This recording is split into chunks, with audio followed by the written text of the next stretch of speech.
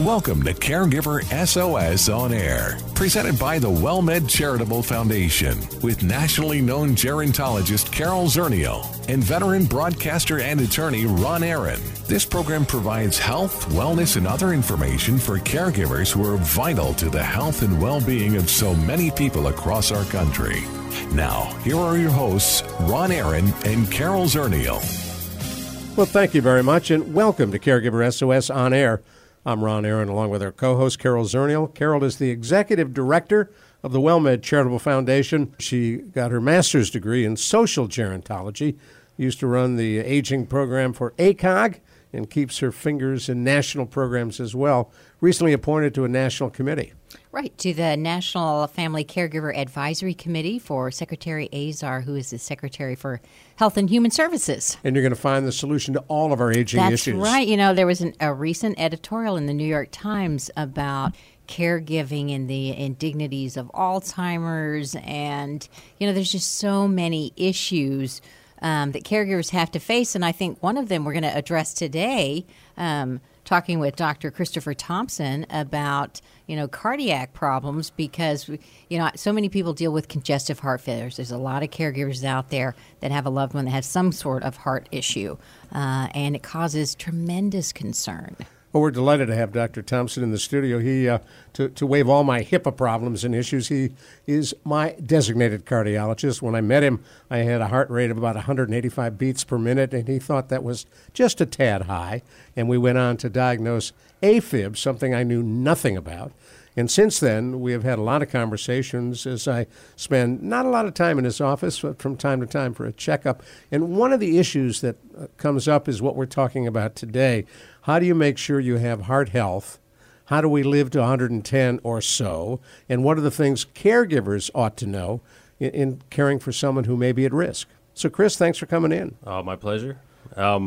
So I guess we'll start with, how do you stay healthy? As you know, that applies to all of us. Exactly. I really think we go back to the basics. You know, so often we're focused on high tech and the new medications and the new treatments. And I saw this on the news and I read this article online. But really the basics are eat healthy.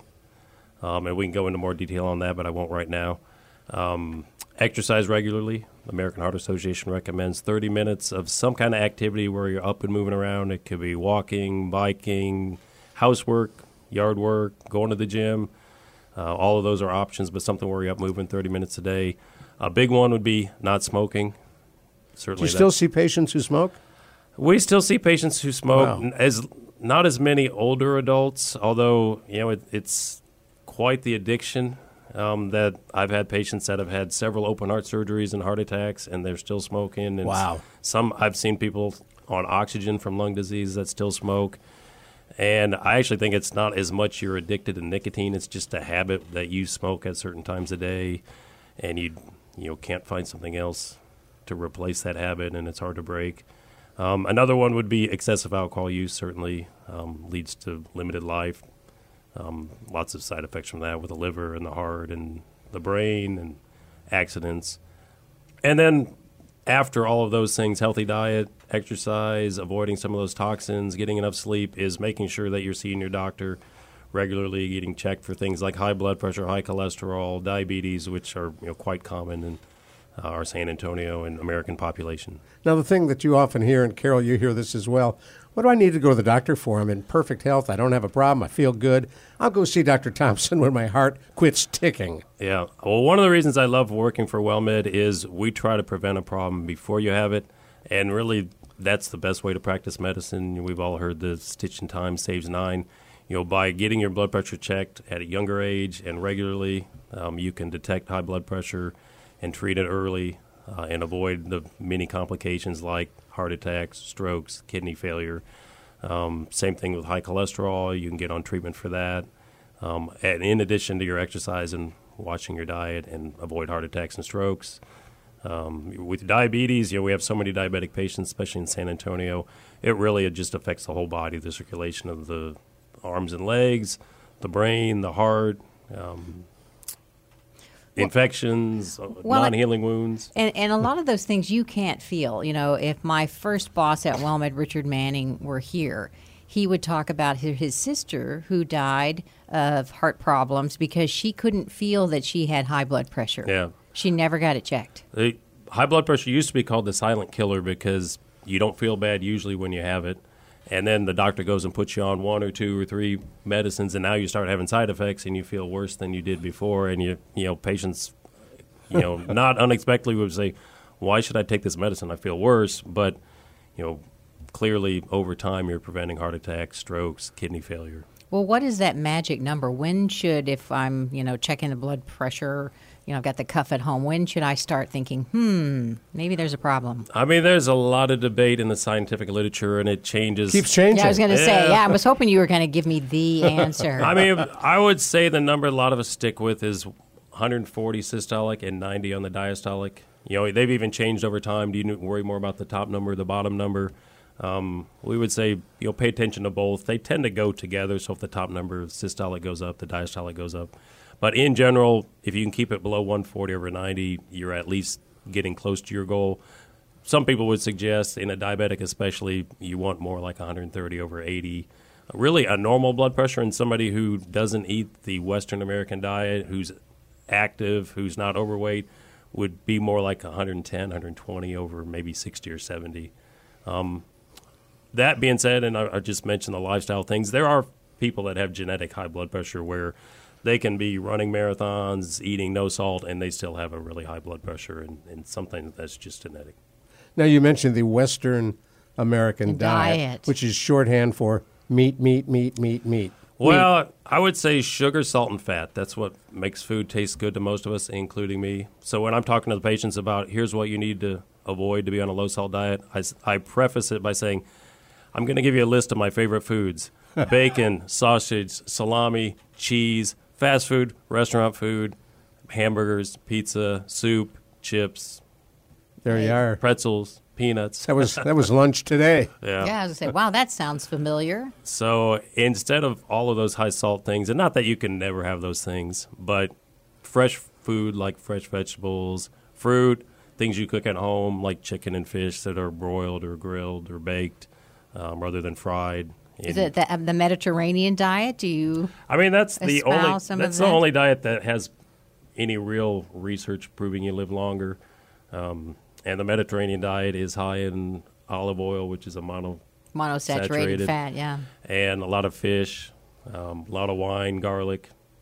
Americans, we're lazy, so when we hear that, a high garlic diet is good for you, we want to take a garlic pill, and we want to take a pill with our monounsaturated or our fish oil. Right. But we want to take, they even have pills for like the healthy part of red wine. What's it? The flavonoids, I think. Oh, right. A flavonoid pill. Wow. Pill. Everybody wants, I missed that. I would definitely not be taking the pill instead of drinking the wine. I have some patients that take, 10 different vitamin pills hoping to get, all the vitamins they need. Wow. And really, it's probably healthier just to eat a well-rounded, healthy diet. Well, plus it's no fun. I mean, that just doesn't sound fun at all. Now, if you're just tuning in, you're listening to Dr. Chris Thompson. He is a WellMed cardiologist, and we're talking about how to keep heart healthy and how to live a long time. Our co-host, Carol Zernial, is here. I'm Ron Aaron. Chris, when you think about longevity, my mother used to say she lived into her 90s. Everything hurt. That it wasn't really a plus to live that long if everything hurts. Yeah, I look at, first I'll say, when I started as a doctor 25 years ago, when we came across a 90-year-old, we got excited, and you'd grab the other doctors and medical students and say, hey, come check out this lady, she's 90. It's very common now. In my normal clinic, which I might have 10 patients in an afternoon, I probably see 1 or 2 90-year-olds every day now. Wasn't your grandmother in her 90s? She died at 102 this year. Rest her soul. Wow. This is the one he kept using as an example to me. You can still use her as an example. AFib, right? She had AFib, and she did not die of her AFib. Oh, good. I'm always telling people you're not going to die of this AFib. It's a nuisance. So she lived 102. 102, that's pretty good. That is very good. I'm sorry for your loss. So the patient I want to tell you about, I serendipitously just saw in the hospital this morning. And they had called me yesterday afternoon and said, hey, we've got a 96-year-old lady admitted with AFib. And in my mind, I conjure up, this decrepit old lady, in a wheelchair. And I go see her this morning, and I mean, she really looked like she was 70. I joked with her to ask her if she's getting Botox. She swore to me she doesn't get Botox. She goes to the gym 3 times a week. she says her whole life since she was a young Wow. girl, she's been exercising. I said, what kind of exercises do you do? She goes to the gym, and they have like 15 different like exercise weight machines. She does a stationary bicycle. And, I mean, she is in perfect shape at 96. She has no hearing issues. Her mind was sharp. She doesn't use any mobility aids. If I could be like that, I'd love to live to 90. But she has AFib. She has AFib, but hers is hopefully going to go away. We'll see. And for those who don't know what it is, what is it? AFib? Well, it's number one. It's a very common, probably the most common abnormal heart rhythm in patients over age 70. It's a change from the normal regular heart rhythm called sinus rhythm, where it's going lub dub lub dub lub dub, and it starts skipping all around, going da da da da da da da da. And some people notice it, especially if their heart's going very fast, like 170 when you had it. But surprisingly, some people show up and don't notice it. My patient I'm talking about, she went to her doctor's office yesterday, I think, Dr. Gonzalez, and she just knew she was not breathing quite right. And when they checked her pulse, it was like 150. Wow. She wanted to go back home. Of course. And he called me and was like, Seems a lie. sometimes we will put people on medicine to slow it down and let them go home, but I was a little worried that she might pass out. I have had a patient before who Right. My father had AFib and passed out backwards over the tub and broke Yeah. 3 ribs. Yeah. Wow. Not fun. So it very common rhythm. It's irregular heart rhythm. It causes problems because you can form a blood clot and have a stroke. So most people get put on a blood thinner of some sort, and then usually it wants to beat too fast, so you have to either be put on rhythm medicine to slow it down, or sometimes we let it go back to, or make it go back to normal. There's one of the health techs at WellMed who loves listening to my heart because it's so weird. Yeah. Oh, he's here. Can I listen? Oh boy, Yeah. fun. Well, so we're going to take a break in just a second, but when we come back, maybe talking about the conversation with the doctor. So a lot of times caregivers are not, you want, as the physician, want to make the most use of your time, and they want to get the information they need, and maybe they've been online and have all kinds of things in their head that you were mentioning. So let's talk a little bit when we come back about that conversation with the physician. We talk more about Dr. Google right here on WellMed's Caregiver SOS on air. Our special guest, Dr. Chris Thompson, a cardiologist. I'm Ron Aaron, along with our co-host, Carol Zernial. We are excited to bring you the all-new WellMed Radio. Our goal is to help make listeners healthier by focusing on health and wellness for adults everywhere. The new WellMed Radio features Dr. Joshua Beck, an outstanding family physician, and attorney and veteran broadcaster Ron Aaron. Ooh, that's me. Each week we will focus on health prevention and wellness that's critical to the quality of life. WellMed Radio, Saturday mornings at 7, Sunday evenings at 5 p.m. on 9:30 a.m. The Answer. We are rocking and rolling here on Caregiver SOS on air. I'm Ron Aaron, along with our co-host, Carol Zernial. Our special guest, Dr. Chris Thompson. He is a cardiologist with WellMed, and we're talking about how to keep heart healthy. And Carol, right before we took a little break, you were mentioning to Dr. Thompson about caregivers talking to doctors, both respecting each other's time, but getting the information they need. Right. So do you have any suggestions for family members who are coming in to see you about what they might bring or how they might organize themselves to have a productive visit? Yeah. So first I'll say we surprisingly do have a lot of family members that come often with their parents, which is usually very helpful because especially when the patient is a male, something about men like over age 70 or maybe even younger. And you're looking at me because they'll come. I may go through a whole explanation, or the doctor tells them all these things, and they get home, and the family says, "So what did the doctor say?" He's like, "Oh, Nothing. I'm fine." cut down on salt. Yeah.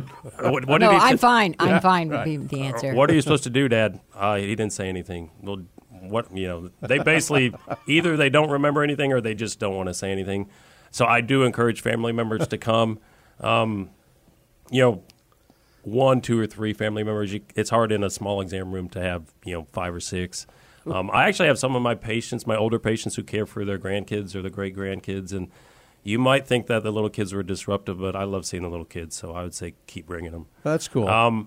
But as far as like what's the most useful thing if you're going to go, say, with your parent or your spouse, if you know there's some questions you want to get answered, write them down, because once we start talking, patients often will say, I wanted to ask you something, but I can't remember what it is. I will say nothing probably makes a doctor like cringe more than you pull out a list of like 18 questions. You're like, there's a few things I want to ask you. Here, let's start with page 1. But if you said, I have 3 things I really want. Top 3 questions. Maybe 5. And, the whole Dr. Google thing, there's a lot of good information online, especially if you get it reputable places. But some of it can be a little bit crazy. So, which is not Wikipedia. We're talking NIH. The CDC actually has one of the best websites with public information. Yeah. Oh, wonderful. Yeah, I would say there's a lot of good ones. The different, like American Heart Association, or Diabetes sure. Association, Mayo Clinic, Cleveland Clinic, a lot of these places are pretty good. When you look at the numbers, heart disease is still a leading cause of death. It still is the leading cause of death, and especially if you group heart disease, stroke, congestive heart failure, I think that's 3 or 4 of the top 5. Other than like lung cancer. And you see stroke patients also? Yeah, we see a lot of stroke patients. Strokes are caused by a whole variety of reasons. We've done a show on stroke, right. But cholesterol buildup in the brain and the carotid arteries is certainly one. AFib is another. High blood pressure, especially uncontrolled high blood pressure over a period of years, it puts you at high risk for stroke. And folks who have AFib, and you said it's so common, often take a blood thinner. Why is that? To basically, with the AFib, your upper heart chamber is not squeezing normally, so you can form a little blood clot in these little kind of nooks and crannies of the atrium. There's a little part that almost looks like the tip of your ear called the auricle in Latin. And you can form a little blood clot there, and then one day it just decides to break loose and floats up to the brain, and you're having a major stroke. And you die. Well, usually you don't die, and but you have the major stroke. Yeah, sometimes that's maybe worse. Almost worse. Right, exactly. And there are a lot of treatments for stroke now. So I can mention, if you're especially a caretaker and you're concerned that your family member might be having a stroke, there's some quick signs to look at that. One is look at their face and have them smile. It should be equally symmetrical on both sides. If there's a droop on one side, that's concerning. If their speech is garbled, that's concerning. You can have them hold out their arms, and if they don't keep their arms equally elevated, or if they seem to be weak on one side, that's possible side of a stroke. And really, it's an emergency just like a heart attack. They can now go in and either give you a blood thinner to dissolve the stroke, and they like to do that within 3 or 4 hours, or now some of the hospitals, even in San Antonio, go in with catheters and suck out blood clots and reperfuse the brain. So they're making great advances in stroke care. 10 years ago, I might have said, well, there's not much we can do for stroke. Now there's a lot more we can do. So important to identify early and important to get people to the hospital early. Well, and one of the things that I witness over and over again in family and friends is the take me to the hospital, I think I'm having a stroke. Take me to the hospital, I think I'm having a heart attack. Is your recommendation that they drive themselves or a family member drive them to the hospital in a stroke? Or, when is the time to call the ambulance? Because it scares me sometimes if you think you're having a heart attack and you're going to just drive yourself to the hospital. Certainly a patient having a heart attack and stroke should not try to drive themselves to the hospital. Should not. Person having a stroke or heart attack, do not drive yourself to the hospital. Okay. Unless that's your only option. But really 911 would be the safest thing because the paramedics will get to your house usually pretty quickly, and they can do some early testing. And sometimes they may find, hey, you're not having a stroke, you're just having a pinched nerve or something else, and they might not even take you to the hospital if you pass the early test. And that you don't just you just saved 6 hours of sitting someplace, possibly. But if it really is an emergency, if it's a heart attack that you're having, you could have a life-threatening heart arrhythmia at any point, where you basically collapse, and then it's your family member, you're driving in the car and they can't do CPR because they're driving the car, whereas the EMS people can do CPR, give you medication, call the ER, get everything set up. So you're much safer in an ambulance than riding in any car. Now, I do know that if you walk into a hospital emergency room and say that your spouse or your aunt or uncle or whatever is having a stroke, they do get you in quickly. You don't sit and wait anymore. Yeah, there's actually protocols, quality protocols. For example, for chest pain, most chest pain that people have is not a heart attack. Luckily, most of it's kind of a false alarm. But we still tell you, if you're having a severe chest pain, a new chest pain, it's not going away, get to the hospital, get checked out. Some of these can be heart attacks. The severity of the pain doesn't necessarily tell you if it's a heart attack. In fact, I would say most of the people I've seen having heart attacks are not having the worst pain they've ever had. What symptoms? What are the symptoms? It's often the classic heart attack is a chest heaviness, squeezing, pressure. The classic description is it felt like an elephant was sitting on my chest and wouldn't get off. Often you'd be short of breath. Often you'd break out into kind of a cold sweat. It may go to your neck and arm.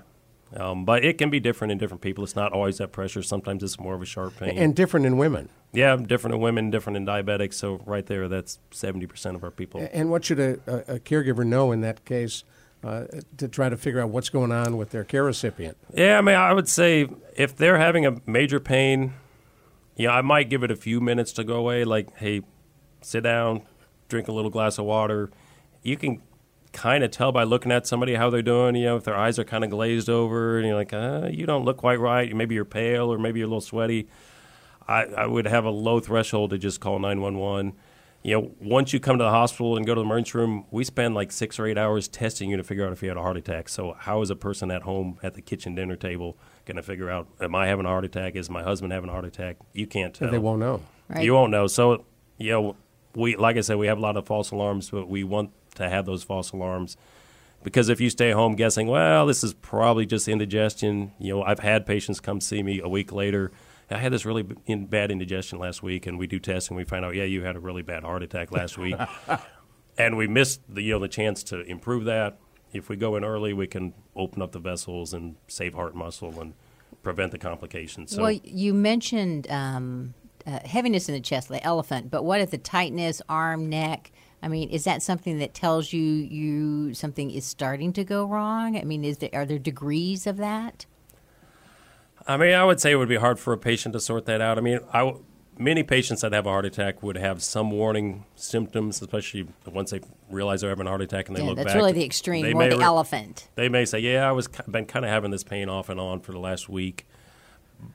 That being said, you can also feel perfectly fine and start having a massive heart attack with no warning at all. Sometimes a heart attack, the first warning is you basically collapse, when you're down on the ground and people are doing CPR. That's the first sign of a heart attack. Now, what is it that's happening to you physically? Well, there's two main ways that you die of a heart attack. One is if it's a huge heart attack, like a major blood vessel like your left main or this one called the left anterior descending, you can damage so much of the heart muscle suddenly that your blood pressure drops. You go into a state of what we call cardiogenic shock. Your heart can't pump enough blood flow, and you can die of that within hours. The more dangerous even than that is you can go into abnormal heart rhythms called ventricular tachycardia, ventricular fibrillation, where all of a sudden your heart just goes from the regular bump, bump, bump, bump, bump, bump to beating 400 times a minute, and at that speed it's not even really There's squeezing. no blood going through. And you basically pass out, collapse. If there's people around you, they're often going to start doing CPR or calling 911.